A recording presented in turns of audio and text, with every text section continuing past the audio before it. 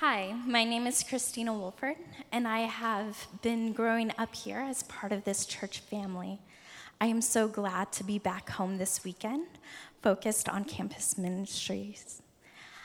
I have the privilege of serving with campus or crew among today's students, and the scripture reading today is found in Acts 17:16 through 34. While Paul was waiting for them in Athens, he was greatly distressed to see that the city was full of idols. So he reasoned in the synagogues with both Jew and God-fearing Greeks, as well as in the marketplace day by day. With those who happened to be there, a group of Epicureans and Stoic philosophers began to debate with him. Some of them asked, "What is this babbler trying to say?" Others remarked, "He seems to be advocating foreign gods." They said this because Paul was preaching the good news about Jesus and the resurrection. Then they took him and brought him to the meeting of the Areopagus, where they said to him, "May we know what this new teaching is that you are presenting? You are bringing some strange ideas to our ears, and we would like to know what they mean." All of the Athenians and the foreigners who lived there spent their time doing nothing but talking and listening to the latest ideas. Paul then stood up in the meeting of the Areopagus and said, "People of Athens, I see that in every way you are very religious. For as I walked around and looked carefully at your objects of worship, I even found an altar in this inscription, 'To the unknown God.' So you are ignorant of the very thing you worship, and this is what I'm going to proclaim to you. The God who made the world and everything in it is the Lord of heaven and of earth, and does not live in temples built by human hands. And he is not served by human hands as if he needs anything. Rather, he gives everyone life and breath and everything else. From one man, he made all the nations, that they should inhabit the whole earth, and he marked out their appointed times in history and the boundaries of their land. God did this so that they would not seek him, and so they would seek him and perhaps reach out for him and find him, though he is not far from any one of us. For in him we live and move and have our being, as some of our own poets have said. We are his offsprings. Therefore, since we are God's offsprings, we should not think that the divine being is like gold or silver or stone, an image made in human design or skill. In the past, God overlooked such ignorance, but now he has commanded all people everywhere to repent, for he has sent a day when he will judge the world with justice by the man he has appointed. He has given proof of this to everyone by raising him from the dead. When they heard about the resurrection of the dead, some of them sneered, but others said, "We want to hear you again on this subject." At that, Paul left the council, and some of the people became followers of Paul, and they believed. Among them was Dionysius, a member of the Areopagus, also a woman named Damaris, and many number of others. This is the word of the Lord.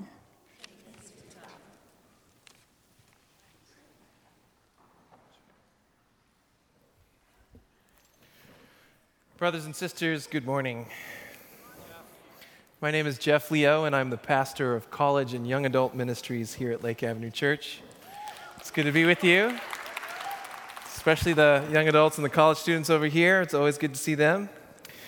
I'm excited for this day because this is our first ever, to our knowledge, campus missions weekend. And this is the job that I have loved for the last 14 years.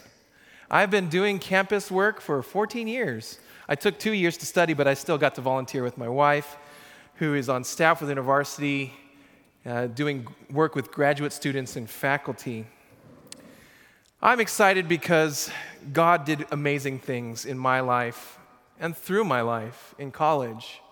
That's why we wore our school colors today, those of you who did. I hope God has done something in your life and through your life during the time that you were there, but also because of what you learned there. That's why we do Campus Missions Weekend, because so many of us benefit, in fact, all of us benefit from the things that come out of the university. I can still remember the formative moments in my college life, so many of them. One of them in particular stands out. I was sitting in honors physics. It's just a small group of us who dared to take honors physics. The professor strolled in casually. He had just returned from Chile, where he was doing some research through a fancy telescope aimed at the stars. And he said to the classroom, "You heard it here first. The universe is expanding." I thought that was cool. I didn't know exactly what he meant. And I learned later that Hubble had done the work to demonstrate that the universe is expanding some decades before, but the work that Dr. McKay was doing at Michigan confirmed that there are these things called high redshift quasars, and that they are moving away from us faster and faster, and therefore that the universe is expanding. My little mind started thinking about what that meant for life. And I won't pretend I know how to explain this stuff. In fact, I only took honors physics because I was told by some friends that they don't give anything lower than a B when you take honors physics. And so, of course, that's the class that I was going to take. My curiosity in science, and the reason why I even took physics at all, was because my curiosity began when I was a child. We would run around the backyard, and I'm sure that at some point we uttered these words about this force that we didn't understand when we used the phrase cosmic rays. We would shoot cosmic rays at each other or something like that. In fact, the Fantastic Four, decades before I even learned to say this phrase, the Fantastic Four in the comic books were depicted as transforming because of the cosmic rays that they encountered from outer space. I would learn later that this phrase, cosmic rays, comes from right here in Pasadena. Nobel Prize winner Robert Andrew Millikan over at Caltech was doing some experiments to determine what were these invisible forces that shot right through us. What was this cosmic radiation that was coming and hitting us? We now know these to be gamma rays that come through our atmosphere and shoot through our bodies. And it is those gamma rays by which we can measure and detect the rate of travel of these high redshift quasars. So many things come and connect themselves in my life right here in Pasadena. My childhood, my college years, and now the ministry that we get to do on campuses like Caltech. I tell you this story because hopefully it's clear to you that ideas are really important. They shape your children in ways that you might not even know. My parents didn't know what cosmic rays were per se, but there we were shouting that phrase out. Came from Pasadena. One of the cool things about universities everywhere, but especially the ones around here, like Art Center, PCC, Le Cordon Bleu, Caltech, so many of the things that we use on a daily basis, the things that we rely upon for daily life, like cell phone cameras, things that we take for granted, the things that we eat, the people who prepare our food and innovate our cuisine, these things happen right here in Pasadena. And that makes me excited because I get to take part in shaping what that looks like in an indirect way sometimes, more direct some other times. I get to tag along with my wife, Lisa, who works with graduate students and faculty. And one of the coolest things I have ever gotten to do was to go to Catalina Island once a year with my wife. We go there, and there's something called faculty camp, university's faculty camp, where professors from many different institutions, all the way from the East Coast, Las Vegas, APU, Cal State LA, all over, they come together and they study the Bible. And they ask God to show them, and they discuss it together. What does it mean to be a follower of Jesus on these campuses, these very different campuses, as different as Biola and UCLA? What does it mean to follow Jesus in those places? I get the privilege to watch them discuss that. And our Bible study ranged all these different topics. My jaw was on the floor. I mean, metaphorically, I kept it closed because I didn't want to be impolite, but I sat there thinking, wow, we're talking about Plato, we're talking about ethics, we're talking about all these things because everyone brought their disciplines to bear on this Bible study because ideas are important and they belong to Jesus. I love what God makes possible because there are followers of Jesus at every level of the university. But I'm not so sure that everyone shares my enthusiasm about the university and the promise that I believe that it holds. Let me tell you why I think that. I've watched too many discouraged young college students, including some that have grown up here, walk away from churches that can't handle their questions. I've heard young adults ask these questions over and over again, and they tell me their stories. They say to me, I asked why God took away my dad, but there was no answer. I asked whether cutting-edge science is compatible with faith, but there was no answer. I asked whether God could love my gay family member, but there was no answer. I've listened to faculty from across the country talk about how difficult it is to participate meaningfully in the lives of their church when, to put it mildly, no one knows how to appreciate what they do. No one understands what they do. Now, you may be thinking to yourself, hold on, Jeff, I do have answers to questions like those, and I appreciate everyone. I believe you. I believe that that's true. But I still need you to hear me. My observation has been that folks are asking these kinds of questions and the stakes are still very high and that we do not have the luxury of time. My observation has been that the kinds of questions that are being asked now are a shift from the kinds of questions that used to be asked. So I want you to think about this. What if we are shouting answers to questions that no one is asking anymore? The solution is not to shout louder. Instead, I'd rather for us to learn from the Word of God. Paul's example this morning is an impressive one that not many of us could dare to emulate.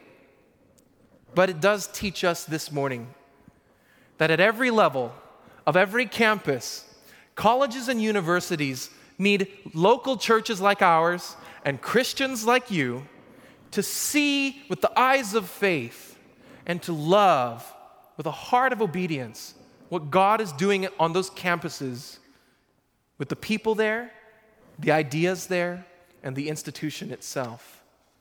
Every campus needs that. I love hearing about God's work in people, but the book of Acts shows us repeatedly that wherever God goes, He changes the entire world where He was, not just individual lives. And so when you look at Acts chapter 17, verse 16, we learn how Paul experiences that the gospel answers the most important questions of the day. The gospel speaks to important ideas. Look at verse 16 with me. While Paul was waiting for them in Athens, he was greatly distressed. And some of your translations say, his spirit was provoked within him. Greatly distressed to see that the city was full of idols. There's a couple ways to read that. And it might say something about how you're oriented toward the university. One way that I've encountered many times is to think that Paul strode into Athens. He saw a city filled with idols, and he was disgusted. After all, he was a Hebrew of Hebrews. And for there to be the kind of idolatry that was rampant in that way, so many statues, naturally he would have been disgusted. Or perhaps he might have pitied them for their foolishness. Let me ask you this question. What do pity and disgust do when you're trying to build rapport and relationship? Pity and disgust only distances you from the people that you're trying to reach. It's hard to convince me that he pitied them or was disgusted by them. But those who are disgusted by the university or who pity the university, they don't end up with meaningful ministries within the university. to the institution itself. Sure, they may call students to come out from the university to avoid some kind of contamination that they're afraid of. But ministry within the university is something different. Our high school graduates, the class of 2015 is getting ready to graduate soon. I was able to tell them this morning as they were sitting over here that there's another way to look at what they're about to do as they graduate from high school. And it is this, that they are becoming missionaries, going to every place that God calls them, and not allowing something to happen to them, not allowing college simply to happen to them. In fact, our missionaries, Wendy and Ramiro Marchena, they have a report that you can read out on the plaza about a young woman named Susan who started a Bible study within her sorority. And over the past couple years, because of the power of God and the gospel, 9 of her sorority sisters have responded in faith to Jesus Christ. Thanks be to God. You can read about that on the plaza as you interact with them. Now, I confess, I'll be the first one. When I first got to campus, I did not have positive feelings toward fraternities and sororities. I had no intentions of going and hanging out with the frat guys. We call them the frat bros. We had no intentions of hanging out with them, or I had no intentions. And then I had an Acts 15 moment. When a missionary came to tell me, just like Peter told the Jerusalem council, that the Spirit of God goes out to them, just as the Spirit of God came to you. And he does his work there. Despite all of your faithlessness, God does his work. And Jeff, you can't stop him. I think if I had to do it over again, I might have rushed a fraternity for the sake of mission. Because college doesn't happen to us. No, God sends us there for mission. And so this morning, I myself am rebuked by what I now repeat to you at every level of every campus. Colleges and universities need local churches and Christians to see and to love what God is doing there in the people, ideas, and institutions of the university. When we continue to look at who Paul encountered in the Epicureans and the Stoics, there's a couple ways of reading this here too.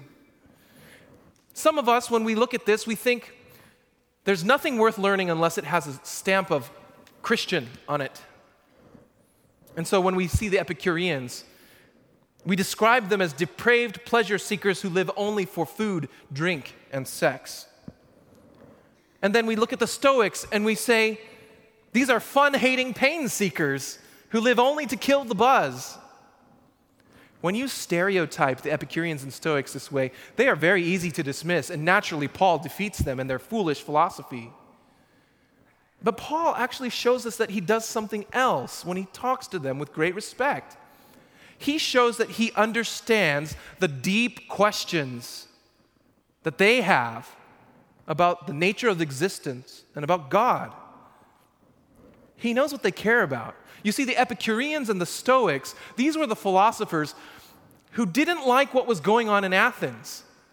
Yeah, the city was full of statues, but the Epicureans believed that you should not attribute to the gods what they did not do. They sought to understand the natural life, food, drink, the body.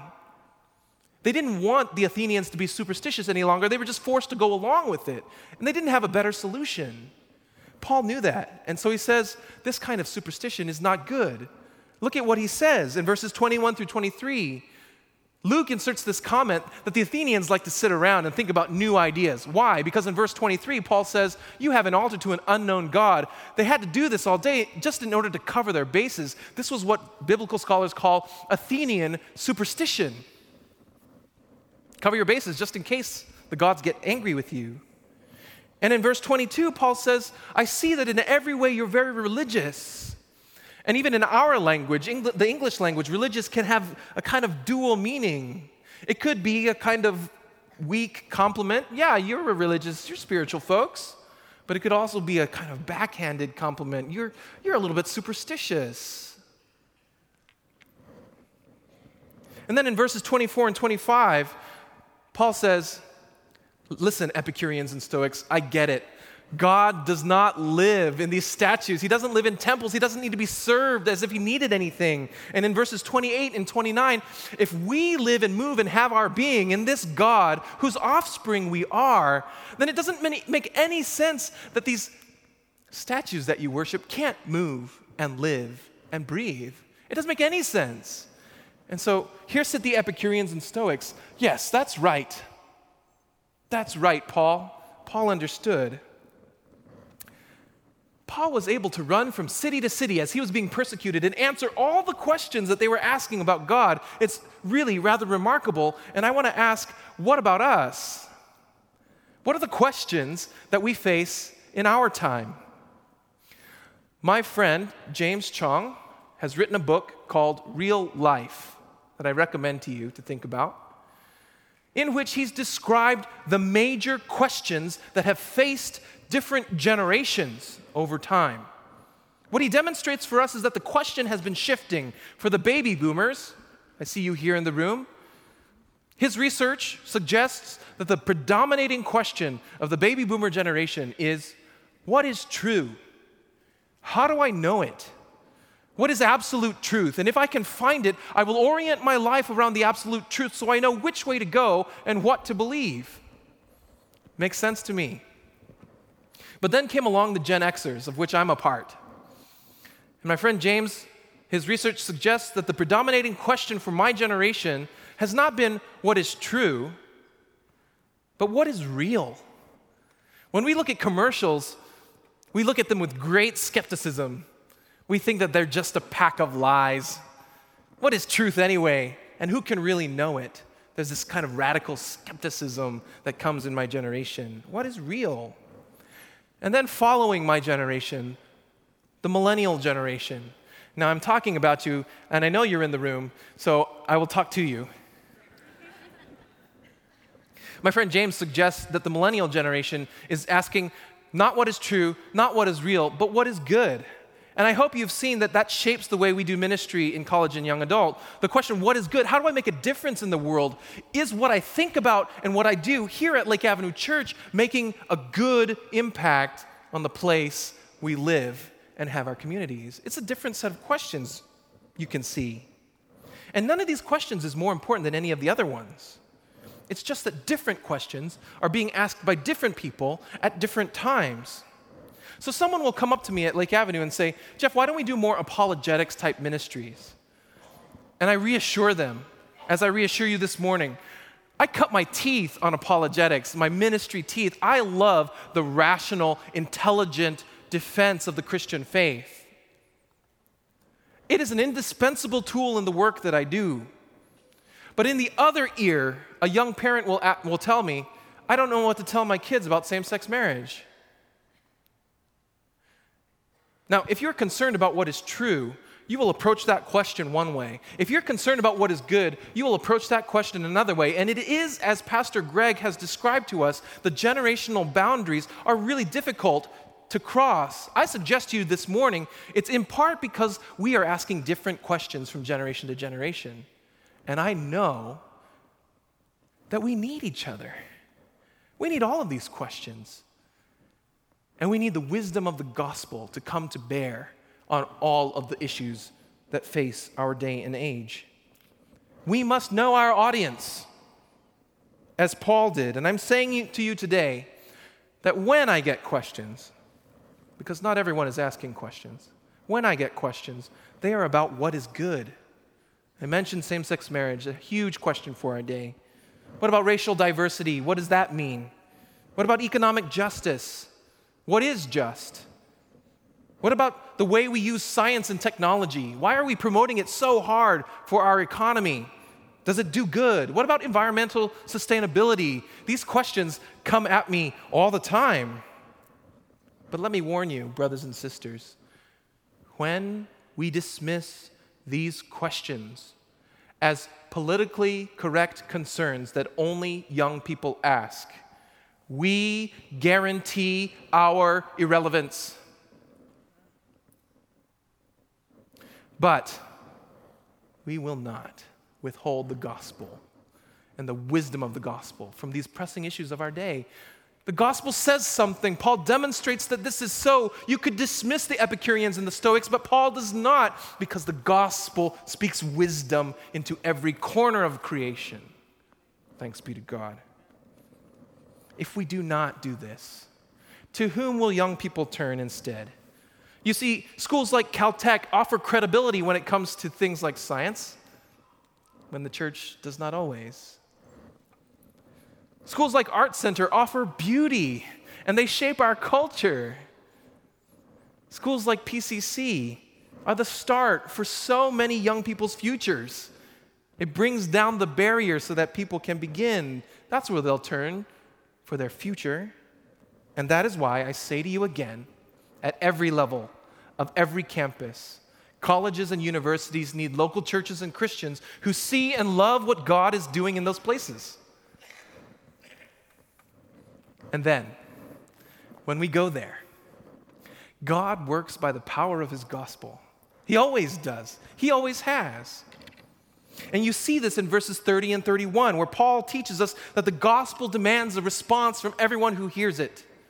Listen to what it says in verse 30 and 31.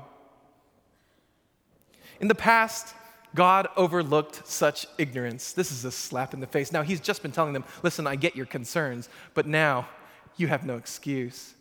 God commands every person everywhere to repent. Why? Because now we know something. You didn't know this God? Let me tell you who he is.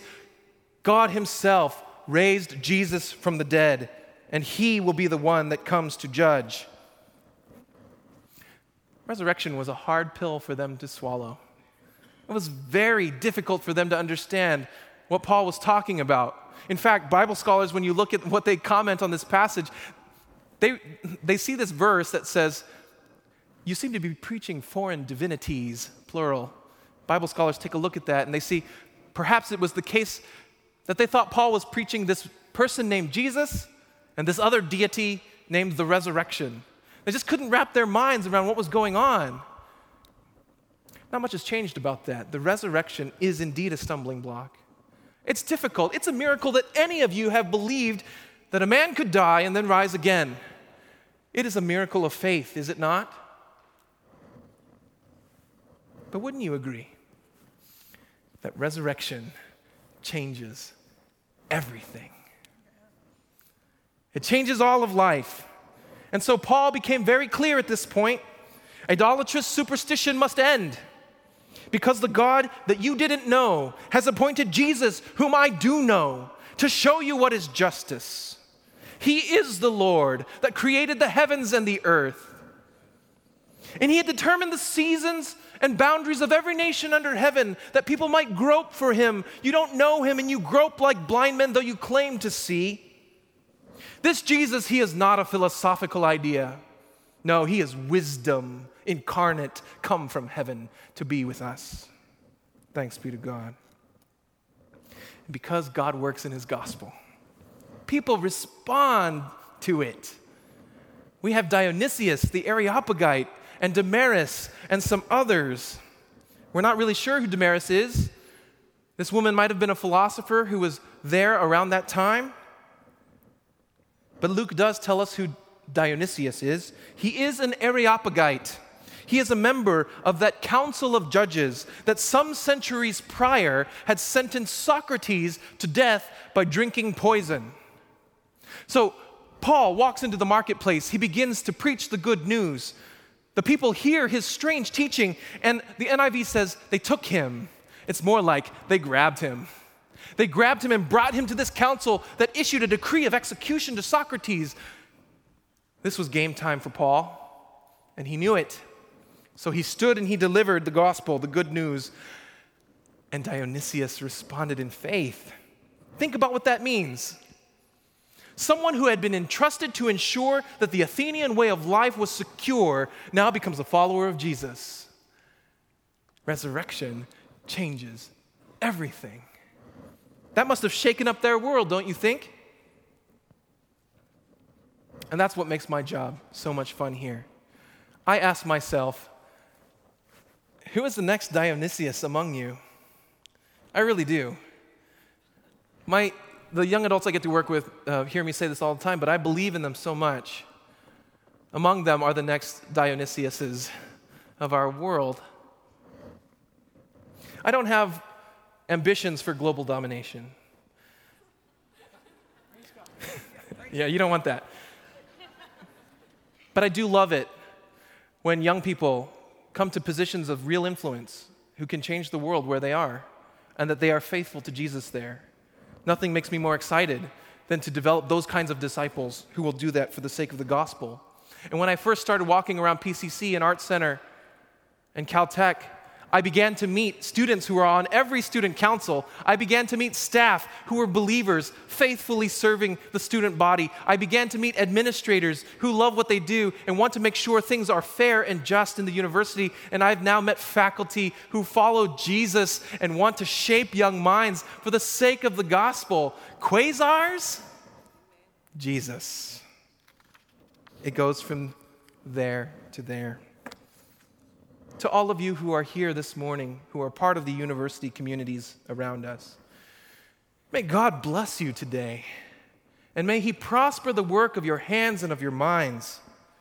It is because of you that I have learned that at every level of every campus, colleges and universities need local churches and Christians who see and love what God is doing there. This is one way that we know for sure that the world Christian movement is moving forward. God has brought every nation, people, tribe, and language to this place to learn. So many of our missionaries work with international students. You can meet them on the plaza. In fact, Sherry and Chad Lawrence write this report that you can read out there about this young woman named Chika who became a follower of Jesus in a Bible study at UCLA. Because her life was transformed by the gospel, she returned to Japan to plant churches there. Amen. Thanks be to God. Many of you are conversation partners with international students. Some of you are host families to international students. Because God is bringing the nations here, and because God uses the university in this way, the world Christian movement advances by the mighty right arm of God. The gospel goes to the ends of the earth in these ways, and I am so glad we have missionaries in our midst who are filling the university with the gospel. And now you can participate too. I want to tell you two very easy ways to do this. The first is this. My invitation is that sometime in the next few weeks, that you would take a walk on one of our beautiful college campuses in the Pasadena area. From the William Carey International University to Art Center. Think about it this way. Go to Caltech and stumble upon one of the Nobel Prize-winning experiments that are just laying out for you to trip over. Go to the Art Center Student Gallery where some of our own students have works that are entered into that gallery. It really is a window into their heart and mind, and the picture is not always pretty, but it's always fascinating. Go to the Mirror Pool over at PCC where 30,000 students from 90 countries are doing their best to begin their lives and their futures training for a career or moving on to the next academic task. But don't just go there. Don't just take a walk. Pray for people. Pray for the people that you see. Pray for the staff, the students, the administrators, the faculty, so that these ideas that work their way into our culture, that they are used for the kingdom's sake, that the university itself might be used for the kingdom's sake. Take that kind of walk in the next few weeks. Would you do that?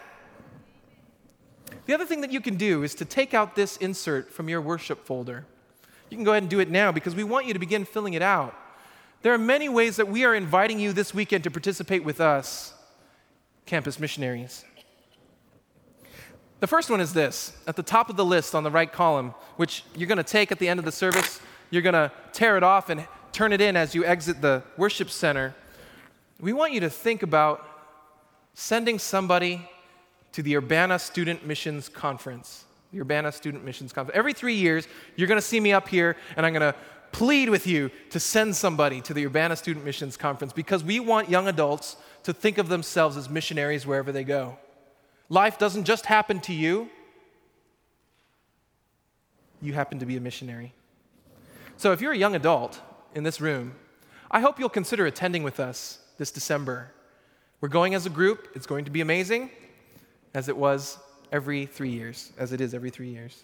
If you're not a young adult anymore, would you consider sending a young adult to Urbana so that we could together there ask God in that special, set-apart time and space, what does God want for our lives? We invite you to partner with our campus missionaries financially, in prayer, to advocate for them in your small groups or in your Sunday school classes, to volunteer your time and energy with them on their campuses. You might know some of them, and so make sure you get their prayer letters by indicating which ones you want to hear from. You might be an alum of a campus, which would be a great way to reconnect with the place where God began to work in you. If you're a staff, student, or faculty, we want to know who you are because we want to walk with you. We want to develop your sense of mission there and make sure that you're enjoying His presence as you are on mission to your campus. Let us know who you are. We care so much that the gospel goes forward to every corner of creation. This is one very effective way to do that here at Lake Avenue Church. And for its effectiveness, brothers and sisters, let us pray. God, we do pray that your gospel would go forward. We know that you are powerful and that this is your business. When you do your work, the gospel makes its way into people's hearts. It infects ideas and institutions that they might be redeemed by you. We pray that you would work that you do so that even the university would become a tool for your kingdom. We pray it this morning in Jesus' name. Amen and amen.